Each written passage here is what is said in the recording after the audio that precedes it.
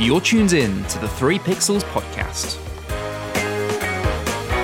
This episode is produced by Alan Taylor.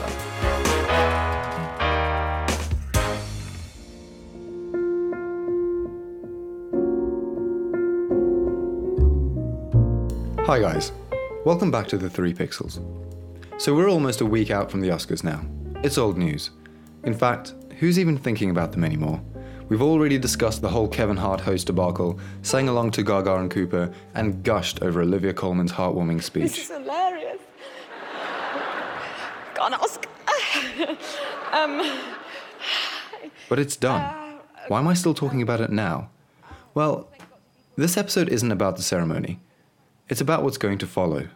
All because of the controversial win of an uncontroversial film. And the Oscar goes to Green Book.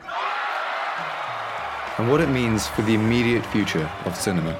Green Book has 5 Academy Award nominations. Movies generally get funded for 2 reasons. 1, because producers think they'll make money. And 2, because producers think they'll win awards and stay in theaters for longer and make money. The blockbuster box office aside, awards shape the types of movies that get funded far more than we'd like to acknowledge. And as much as we love to complain about how meaningless they are, the Academy Awards are more than just Hollywood slapping itself on the back. It affects change in the landscape. If it didn't, Netflix wouldn't have poured over $25 million into Roma's Oscar campaign, over double the film's actual budget.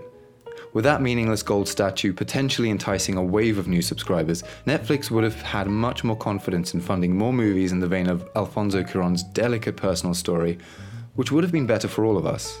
Will they continue to do so without the win? We'll have to wait to find out.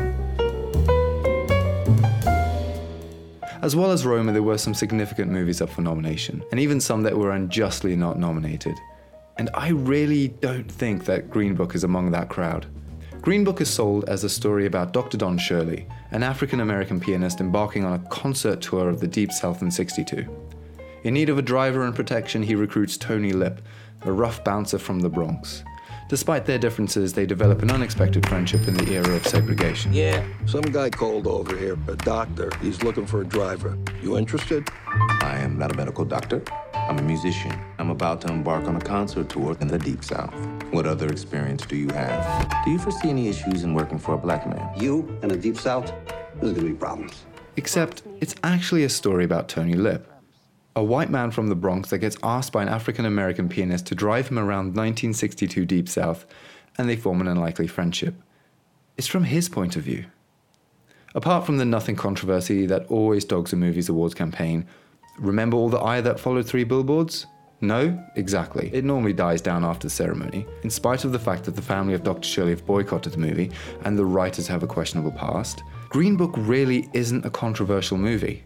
It's still the safest, overly familiar, most traditional Oscars pick that could have been chosen as the winner of the Best Picture this year. And it's a step backward. So much progress has been made in recent years in showcasing and recognizing meaningful, sincere, challenging films. To a degree, it's still the Oscars, but they were wandering in the right direction with Shape of Water and more so Moonlight. On Sunday, what we essentially got was a role reversal driving Miss Daisy, the Best Picture winner of 30 years ago. Driving Miss Daisy, it is just the reverse. A rich old white lady gets driven around by Morgan Freeman. She starts out racist, they learn to overcome their differences, happy ending, racism solved. You took the wrong turn at Opelika. Well, now, you took it with me, Miss Daisy. And you got the map. They wouldn't give in. And not to dwell on the comparisons with other racism-challenging movies, but it's unavoidable. BlacKkKlansman, Beale Street, even Black Panther all had something to say that wasn't reductively, oops, we're sorry about racism, but don't feel guilty, all is forgiven, it's easy to solve. They all told their movies from, as far as the Oscars is concerned, an unconventional perspective. There exists a version of Green Book, told from the perspective of Don Shirley, that I'm sure would be able to hang with its peers, but this is not that movie. And unlike those, Green Book places all of the issues it discusses firmly in the past, further removing us from any urgency to have this conversation. But this isn't a review of Green Book. There are a lot of people who did enjoy that movie. And okay, it's funny, it's positive, it's heartwarming, and that warm heart is in the right place. It's fine. So why am I being so critical? How can I say positivity shouldn't be rewarded? Because movies like BlacKkKlansman are sat right there next to it. And it might be worth noting that at least this year Spike Lee's BlacKkKlansman got nominated. During the 1990 awards when Driving Miss Daisy won, Spike Lee's extremely important Do the Right Thing didn't even get a nod. Kim Basinger, while presenting an award at the Oscars, took her chance on stage to say, "But there is one film missing from this list that deserves to be on it because, ironically, it might tell the biggest truth of all, and that's Do the Right Thing." And here we have it. History has repeated itself. No wonder Spike Lee was so upset again, saying, "No, I thought it was courtside at the Garden. The ref made a bad call." So if history's going to repeat itself, let's quickly look what was happening back in 89-90. Well, Bush had just had a rocky presidential transition from Reagan. It was a time of change. People maybe didn't want to face the struggle of an open conversation, or maybe they had optimism about the ease of race relations following Reagan's cultivation of reverse racism and his crackdown on civil rights policies.